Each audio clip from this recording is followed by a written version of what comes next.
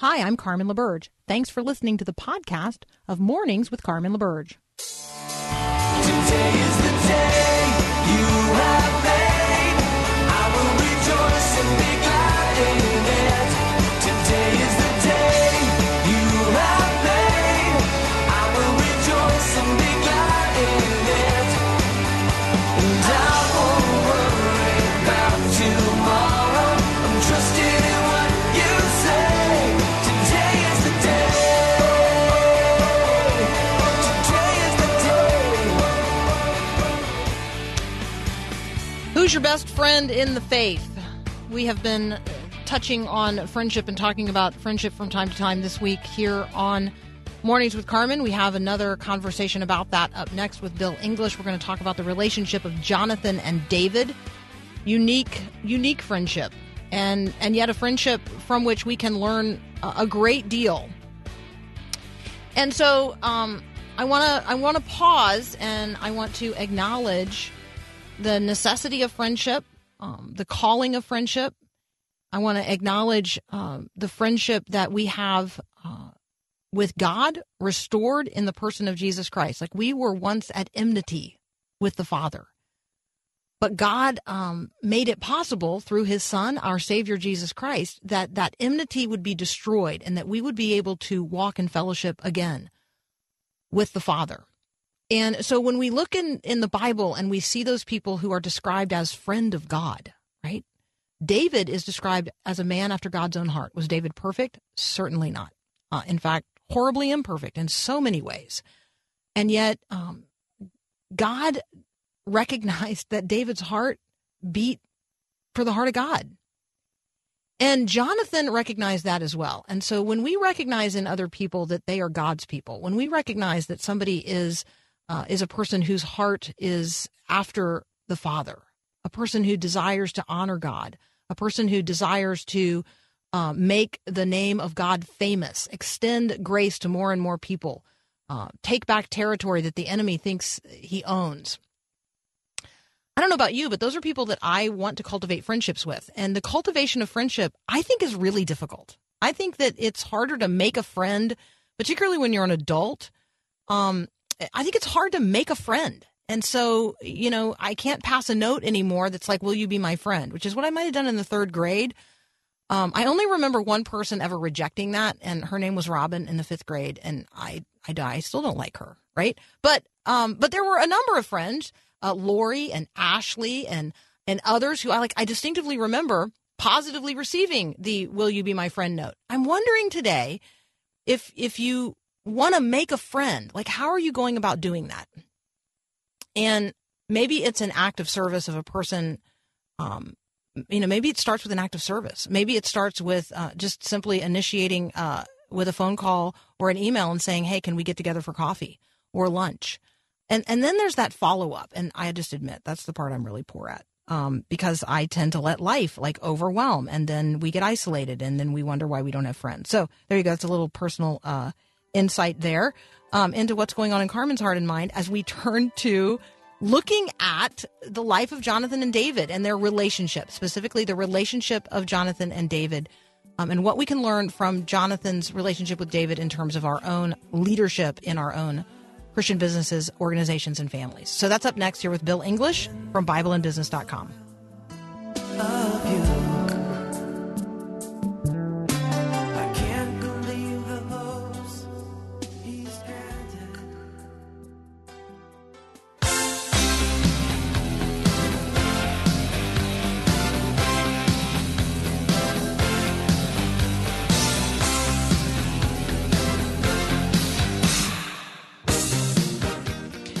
We are in an ongoing conversation with Bill English from BibleandBusiness.com about the leadership lessons we can learn from the life of David. And so we find ourselves in the correspondence of Samuel in the Old Testament. And today we arrive at the relationship of Jonathan and David. Bill, welcome back. Hey, thank you. It's good to be back.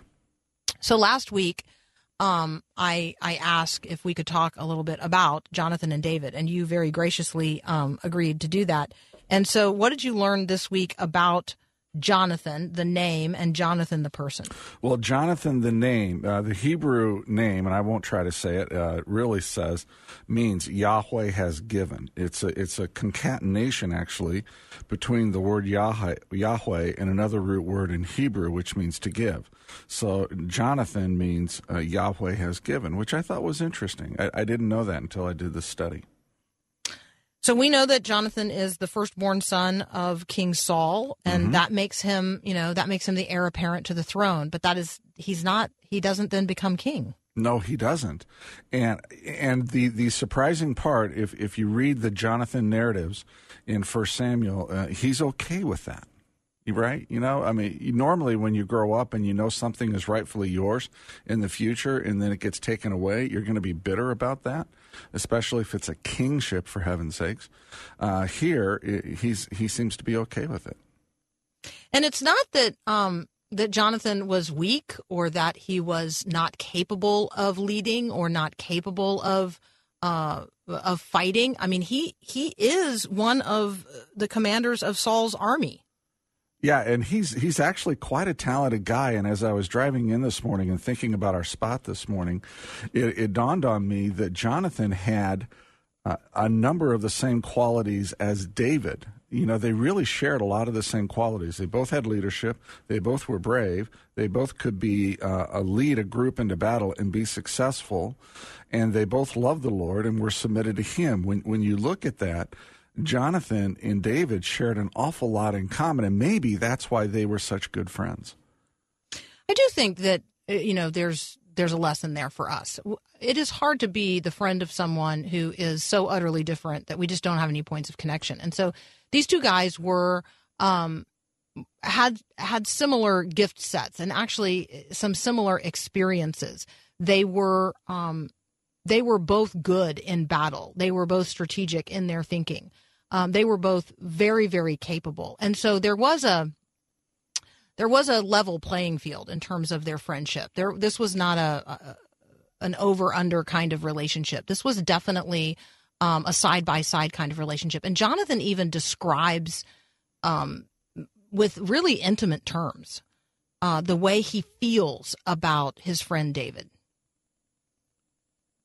Well, in 1 Samuel 18:1, Jonathan uses this word literally to become one, is how it's translated in the English. But the Hebrew word really means to be tied together, right? It's a phrase used to describe also the pledge that Judah made to protect Benjamin back in Genesis 44:30. So Jonathan is said to have loved David as his own soul, and that love is not a sexual love. It's not a homoerotic love. It is a friendship, brotherly love that they had between them.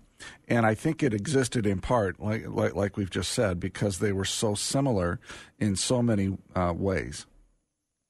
And Jonathan, in recognizing that David is God's anointed and he is not, even though Jonathan, according to the way we think that kingdoms work, Jonathan is the heir apparent. He should be the next king. But he somehow recognizes that, nope, David is God's anointed. And I am going to serve this one whom God has lifted up. And in doing that, Jonathan gives David his royal robe, his armor, his sword, his bow. 1 Samuel 18 verses 1-4. It's an amazing act of recognizing that David is the guy, and Jonathan is subordinating himself to that. And I don't think Jonathan can do that without first having subordinated himself to the Lord, to God Himself. It just the text doesn't come out and say that, right? But it just seems to me that you're not going to give up that which is rightfully yours unless you first know that that's what God wants you to do and that you are really being faithful to God. So to me, those first four verses in 1 Samuel 18, 1-4, those verses really indicate a heart within Jonathan that is submissive to God and therefore can be submissive to a human authority on earth that God chooses.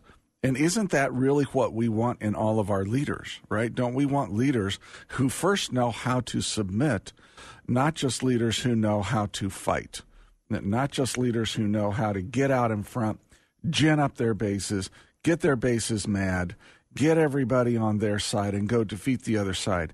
I would like a leader who first knows how to submit him or herself to God, and then knows how to submit to other authorities that are rightly ordained here on earth. Yeah, and in no small measure because we all want to arrive together, not with just half the group. Right. Yeah, absolutely. Right. All right, so Bill English and I are going to take a quick break, and then we will be right back. More on the leadership lessons from the life of King David, focusing today on Jonathan. We're going to look at the covenants that Jonathan and David make, and we're also going to look at Jonathan's efforts to bring peace where there is no peace, and the lessons that we can learn from that in our own lives. So that's up next here on Mornings with Carmen. I can be your friend. I can be your friend. Any day in any weather. That would be Paul Perot's bringing a little humor to the morning come on. show. We're so glad you're back, Paul. Thank you. You're welcome. He does the Veggie Tales well, doesn't he? Oh, dear. He does. He does. Hey, I feel like we're having the Veggie Tales guy on, are we not, to talk about like new books and stuff? Is that No, happening? Phil, All right, we got to no. work on that. Okay, I guess, yeah. Yeah, he actually Yeah. wrote a really interesting book about the mistakes he made. Oh, yeah. in his business. I read it, learned from it. Oh, yeah. Very transparent. It was interesting, actually, because I remember a seminar when he was at the height, right before the Jonah movie and everything, and all Right. his plans. He wanted to have the Christian Disney, Right, And right, right. he had big plans, but they weren't God's plans. And No. the humbling and what he's learned in that has been amazing. Yeah, so I think they're coming back. Like, I think that Oh, the yeah, veggie... Yeah. So anyway, we're going to have to circle back around to that. Okay, that's not today's subject. Okay, I'm so sorry. sorry. That's what real conversation looks like, when something leaps into the mind and suddenly it is out the mouth. Okay, Bill English is here. We are officially... That happens We are too much. officially so talking... there's inside I know. words and outside words, Yes, right? they're supposed to be. So we're officially talking today about David and Jonathan. David and Jonathan make at least 3 different covenants with each other, and the Yeah. one fulfilled in David's ultimate actions toward Mephibosheth is my favorite, and I just like to say Mephibosheth, and so there you go. So what are the 3 covenants the 3 that we're going to talk about today, in terms of the relationship of Jonathan and David? Well, the first covenant is one of friendship, I think. Right after David kills Goliath, Jonathan and David make that covenant, right? And that's where Jonathan is giving David really his support, his loyalty, and he is recognizing to David so that David knows that Jonathan understands that David is going to be the next king. I think that's the first one. The second one is they make it in chapter 20 of 1 Samuel. And there, Jonathan makes David swear to show kindness to his descendants. And that's what you're referring to there with I don't know how to say Mephibosheth. that. Mephibosheth. It's fun. Mm-hmm. Yeah.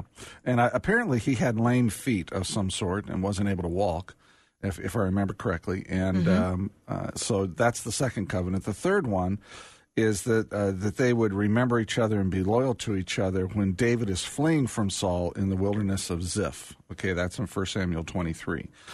And so it's really one covenant about I am submitting to you because you are God's anointed. The second one is, since you're God's anointed, please be kind to my family because you now have power over my family. And the third one is, you and I have been friends all these years.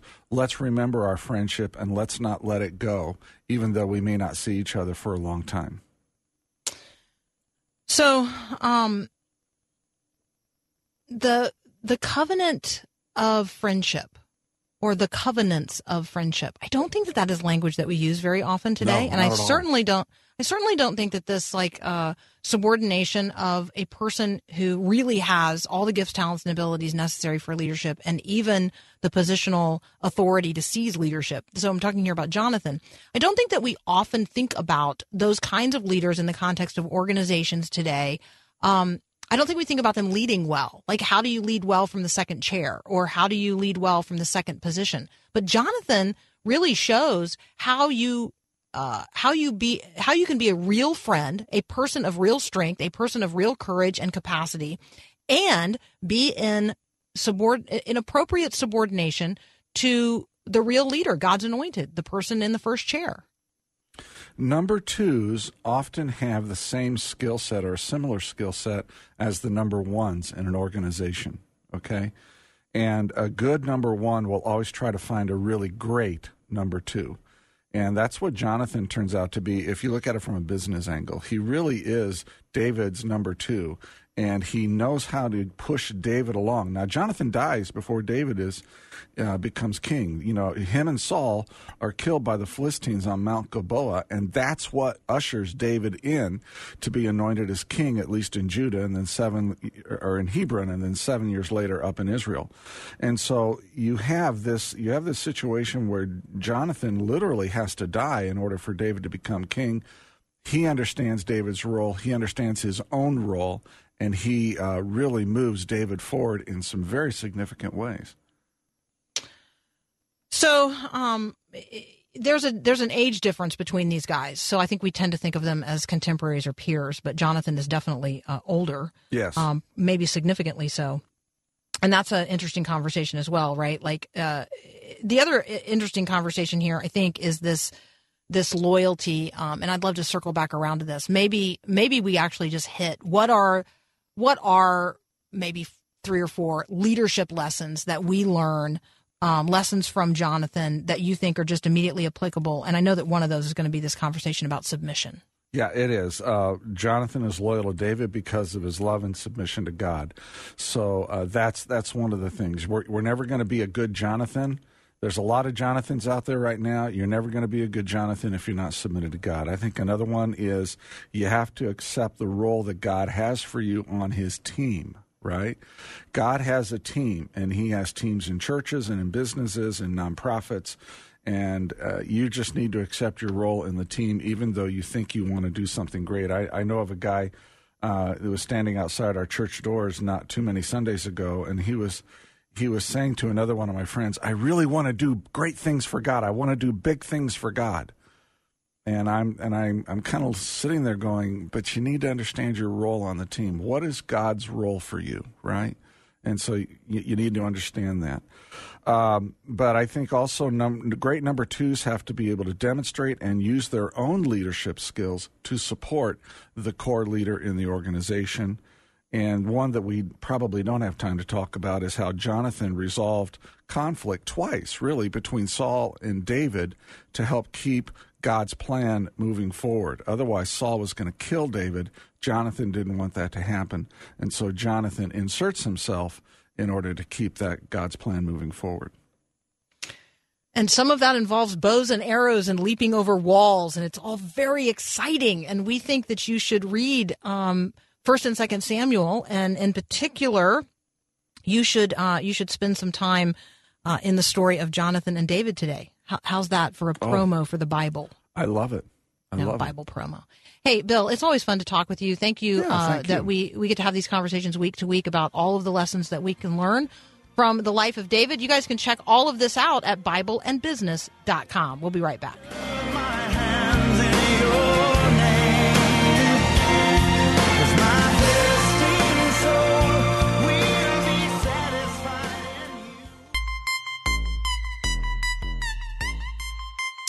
Where are you in the Word today? That's actually the question that I have taped up on my wall in here. Here are some other questions I have for you today. What part of the culture garden are you cultivating today? What rocks are you removing? What soil are you tilling? What seeds are you planting? Are you sowing seeds of peace? Are you seeking to cultivate a harvest of righteousness unto the glory of the Lord our God? So these are, and then maybe I should just ask this, what questions are on your wall? Like, what do you live with in front of you continually? Okay, that has nothing to do with my next conversation. But my next conversation is with Bill Federer. You guys love him. So we had him on. You responded really positively. And so I thought, let's have him back. You can find him at AmericanMinute.com. Bill is going to come and talk today about the anniversary of the Second Great Awakening. We're also going to talk about revival. All right, that's up next here on Mornings with Carmen. Getting a shot at the doctor's office or having blood drawn for a test might hurt, but it's for your own good. Hi, I'm Mark Gregston with Parenting Today's Teens. Most parents believe that pain and discomfort should be avoided at all cost. However, pain is often the perfect remedy for misbehaving teens. See, teens will continue making poor choices and bad decisions until the resulting pain is greater than the pleasure derived from their behavior. And by preventing your child from feeling the pain of their mistakes, you might just be enabling them to continue down that destructive path. Are you trying to shelter your teen from pain and discomfort? Mom, Dad, let them experience the consequences of their actions. It's for their own good. Looking for more parenting wisdom? Go online to parentingtodaysteens.org or search for Parenting Today's Teens in your favorite app store. Be strong in the Lord and never give up hope. You're gonna do great things. I already know God's got his hand on you. So joining me now is Bill Federer. You know him from American Minute. You may also know him from reading one of the many books that he has written, Who is the King in America and Who Are the Counselors to the King, is one of my current favorites. Bill, welcome back. It's great to be with you. Okay, so we are talking today about something that happened on August the 7th in 1801. What was that? Right. It was a camp meeting. And so after America becomes independent, we have a second Great Awakening revival that sweeps the country. And it is happens on the East Coast in the universities and then in the mountains in Kentucky. And so there's a pastor in Kentucky named James McReady, and he has his church pray every Saturday. He has the men of his church fast and pray for that God would revive his work. And so what happens is there is a meeting where 500 people show up. The next year, 1,500 people show up. The next year, 8,000. The next year, 15,000. The next year, 20,000. The next year, 25,000 people show up in the Kentucky woods. And it's a prayer meeting. And it's Methodists and Baptists and Presbyterians and different preachers. And the enthusiasm begins to sweep the country. And then some of the firsthand accounts of people that attended these camp meetings talk about how they would have platforms built, and every 30 yards another platform, and then another 30 yards another platform. And there would all be all these platforms, and the preachers would be preaching at the same time. And so you would come across one group, and they would be on their knees repenting. You'd come across another group, and they would have their hands lifted in prayer, and there'd be rejoicing, and there'd be tears, and it was just exciting. And they would say that it was more than just emotion, because the participants could give a rational explanation of their conversion afterwards. And so it was one of these amazing situations that impacted the nation. And so even Abraham Lincoln's parents went to one of the camp meetings, and Thomas Jefferson's daughter went to one of these camp meetings. And again, it was sweeping the country, and it caused there to be a revival of enormous proportions. Now, on the East Coast, it occurred in the universities. And so you had Yale, and there was French infidelity. So we have a revolution. France has a revolution. We had a Great Awakening revival prior to our revolution. France had Voltaire, who was an atheist, who ridiculed Christianity. And so the French Revolution turned into a bloodbath. They chopped off 40,000 heads on the streets of Paris, and they killed 300,000 in the Vendée. So France was obviously quite different than what was happening in America. Well, during this time, French infidelity, the Jacobins, the anarchists, this immoral thought comes across, and it filters into the campuses on American universities. It became an in thing to be secular, to be non-religious, to be an atheist on the campuses. And so Yale president Timothy Dwight whose grandfather was the first Great Awakening preacher, Jonathan Edwards. But Timothy Dwight, he's president of the university. Well, he sits down at lunchtime in the cafeteria with the students, and he listens to all of their arguments and explanations, and he quietly listens, and then one by one he answers every one of their arguments reasonably and convincingly, and converts these kids back to believing in Christ. It starts a revival on Yale campus. His son, Sereno Edwards Dwight, said, "From that moment, infidelity was not only without a stronghold, but without a lurking place." Another student said, "The whole college was shaken.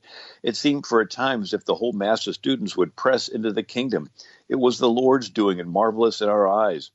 Another Yale tutor said, "Yale College has become a little temple. Prayer and praise seem to be the delight everywhere." Well, what happened next?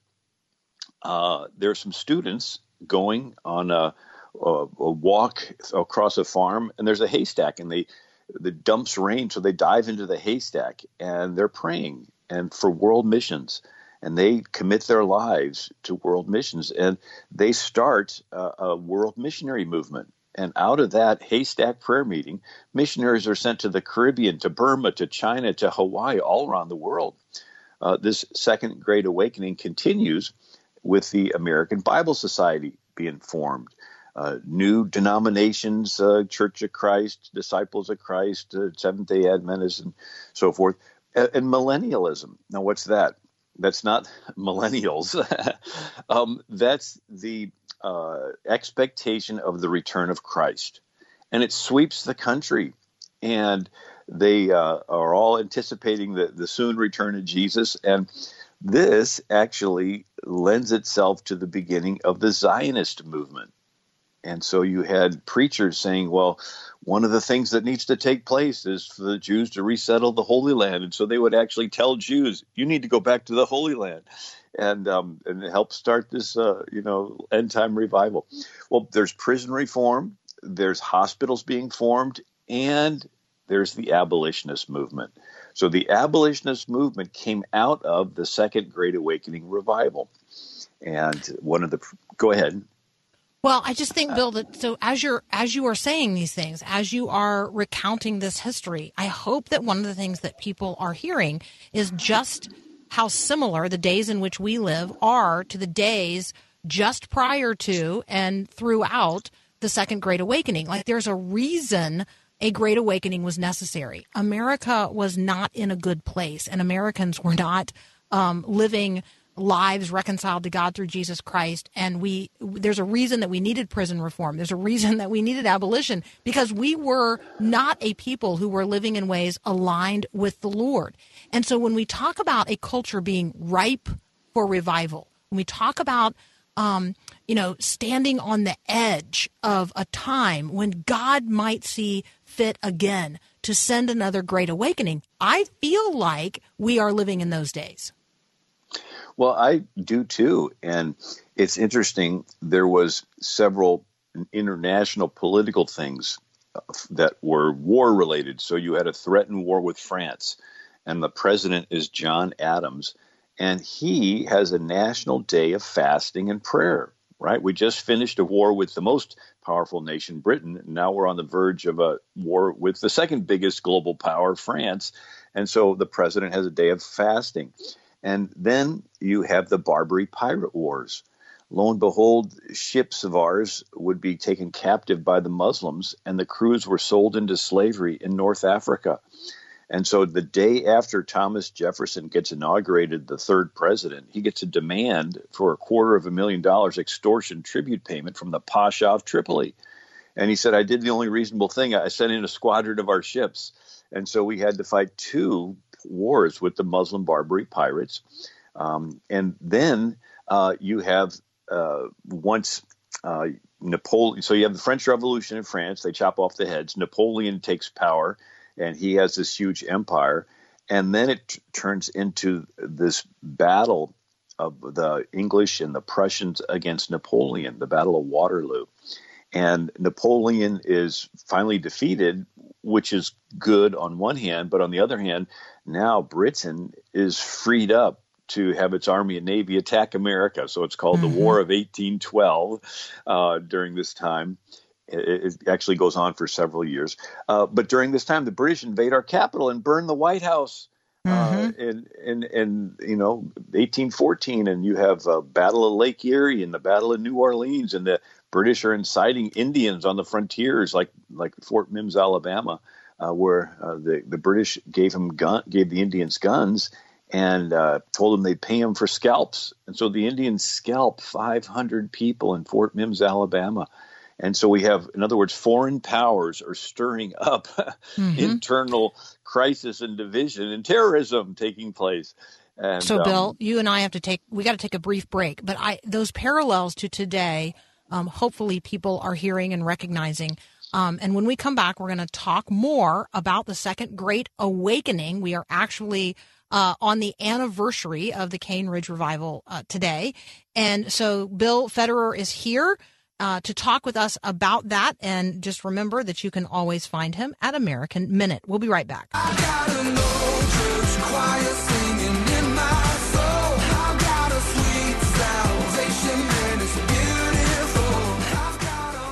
Talking today with Bill Federer about the Second Great Awakening here in the United States of America. We are doing so today on August the 7th because this is the anniversary of the Cane Ridge Revival in Cane Ridge, Kentucky, which actually went on for a fairly long period of time. But we are talking about something that took place, 200 years ago. And so what's happening today, and I just want, for those of you that are texting in and saying, how could I participate today in inviting God to send such a revival and then be prepared to be moved into such a thing? Well, there's actually a group called the Christian Union that is inviting each and every one of us to participate in a 21-day fast, prayer and fasting for revival in America, and it actually starts on August the 12th. So if you want to check that out, you can go to dayandnight.org, dayandnight.org, and look at what it would be like to join fellow Christians across America in a 21-day fast to follow the example of the men and women, not only of Scripture, but of our own country, who would put themselves on their faces before the Lord, seeking spiritual revival in the land. So, Bill, let's circle back into the conversation where we left off. So, what was happening globally was not unlike what's happening globally today. What was happening here in the nation was not unlike what's happening in the nation today, and the needs were similar as well. There was a need for a spiritual awakening in order that social issues could also be addressed. So do you see some of those parallels? I do, definitely. And James Madison had a day of fasting and prayer when the British burned the White House. Here's the President of the United States, and he does it twice in 1798, 1799. And then toward the end, in the 1840s, we had a cholera epidemic sweep the country. And President Zachary Taylor had a day of fasting and prayer. Now, a couple things that started during this time that went on to even be impacting us today is the Salvation Army, right? So you had a preacher in New York named Charles Finney, and he was an attorney, and he was taking the case for like a church deacon who was suing another church member, and he has this urge to go out and pray. And so he goes into the woods and he says, I'm going to stay here until you meet me, God. And so he prays for hours and hours and hours. And he said that he felt the presence of the Lord like waves of liquid love. And he goes back into his office in town and he locks himself in his office and he prays all night long. And before you know it, it's morning time. And someone comes into the law office and it's the deacon suing the other church member. And he says, how's my case coming along? And Charles Finney says, you'll have to get another lawyer. I've been retained by a higher power. And so he goes on to become a preacher. And he's very convicting. He says, look, being a Christian is more than just visiting church once a week. He said, you have to have your life change and you have to have fruits of it. And so these messages were heard by a guy named George Williams over in England, and he starts the YMCA, Young Men's Christian Association. And George Williams says, I know of no way other to change a man's life than the gospel of Jesus Christ. And so he starts the YMCA. And then William Booth starts and his wife, Catherine Booth, they start the Salvation Army. They're in England. They first call it a Christian organization called Christian Mission. And they would go into the bars. And here's Catherine Booth going into bars. Why? Because they're doing sex trafficking of young girls.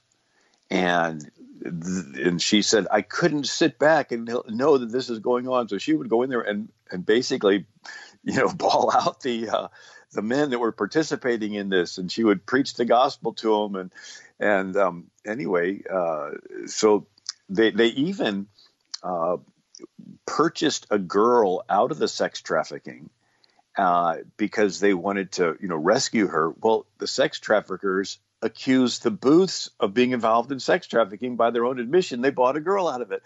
And so it became this national case. And obviously they were eventually, justified. But it brought the whole thing to attention. And so they pushed and pushed, and they finally got the age of consent raised in England to, like 16 years old, where before it was like really low because all the sex traffickers want to keep the age of consent low so they can prey upon these young, innocent children.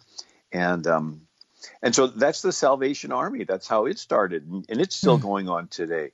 And so a lot of the things that we, YMCA, Salvation Army, different organizations, mission-wise, started during this time.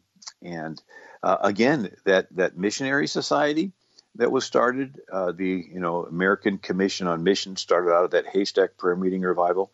The missionaries they sent to China caused this huge revival in China, with which millions of people got saved, and not just got saved, they held their faith through the communist persecutions. And so they look back at these missionaries of the Second Great Awakening revival like we would look back to the Apostle Paul, right? Because this is the first time they heard it. Absolutely. And then Burma, the first missionary to the Far East from America was Adoniram Judson. He and his wife Nancy went to Burma, and they ended up getting a huge amount of people convert to Christianity, started hospitals, and they used his English Burmese dictionary. Even to this day, they're still using it. And then to Hawaii. So you had a couple boys jump on a whaling ship from Hawaii and come to New England when this revival was going on. And so missionaries decided to leave New England, go to Hawaii. And anyway, fascinating stuff. It's all in the book called Miracles in American History. Yeah, so Miracles in American History by Bill Federer. You can find it at AmericanMinute.com. Also, some of his other works as well. Bill, thank you as always for stimulating our hearts and minds, reminding us of who we are and where we've been in order that we might be propelled forward to live into our calling in this generation. We really appreciate it. We'll be right back.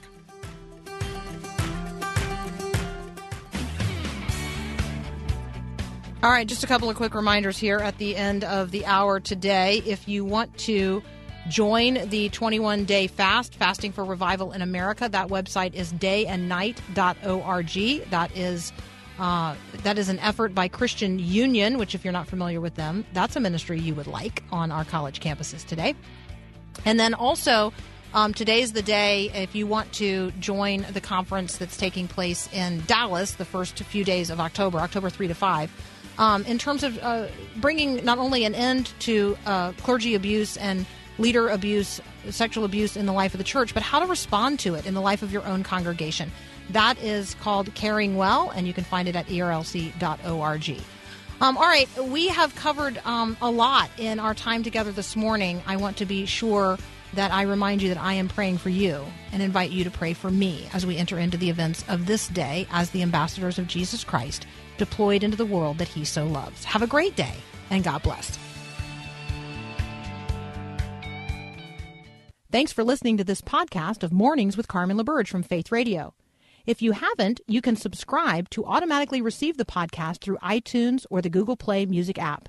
That way, you never miss an episode. It's also available anytime at myfaithradio.com.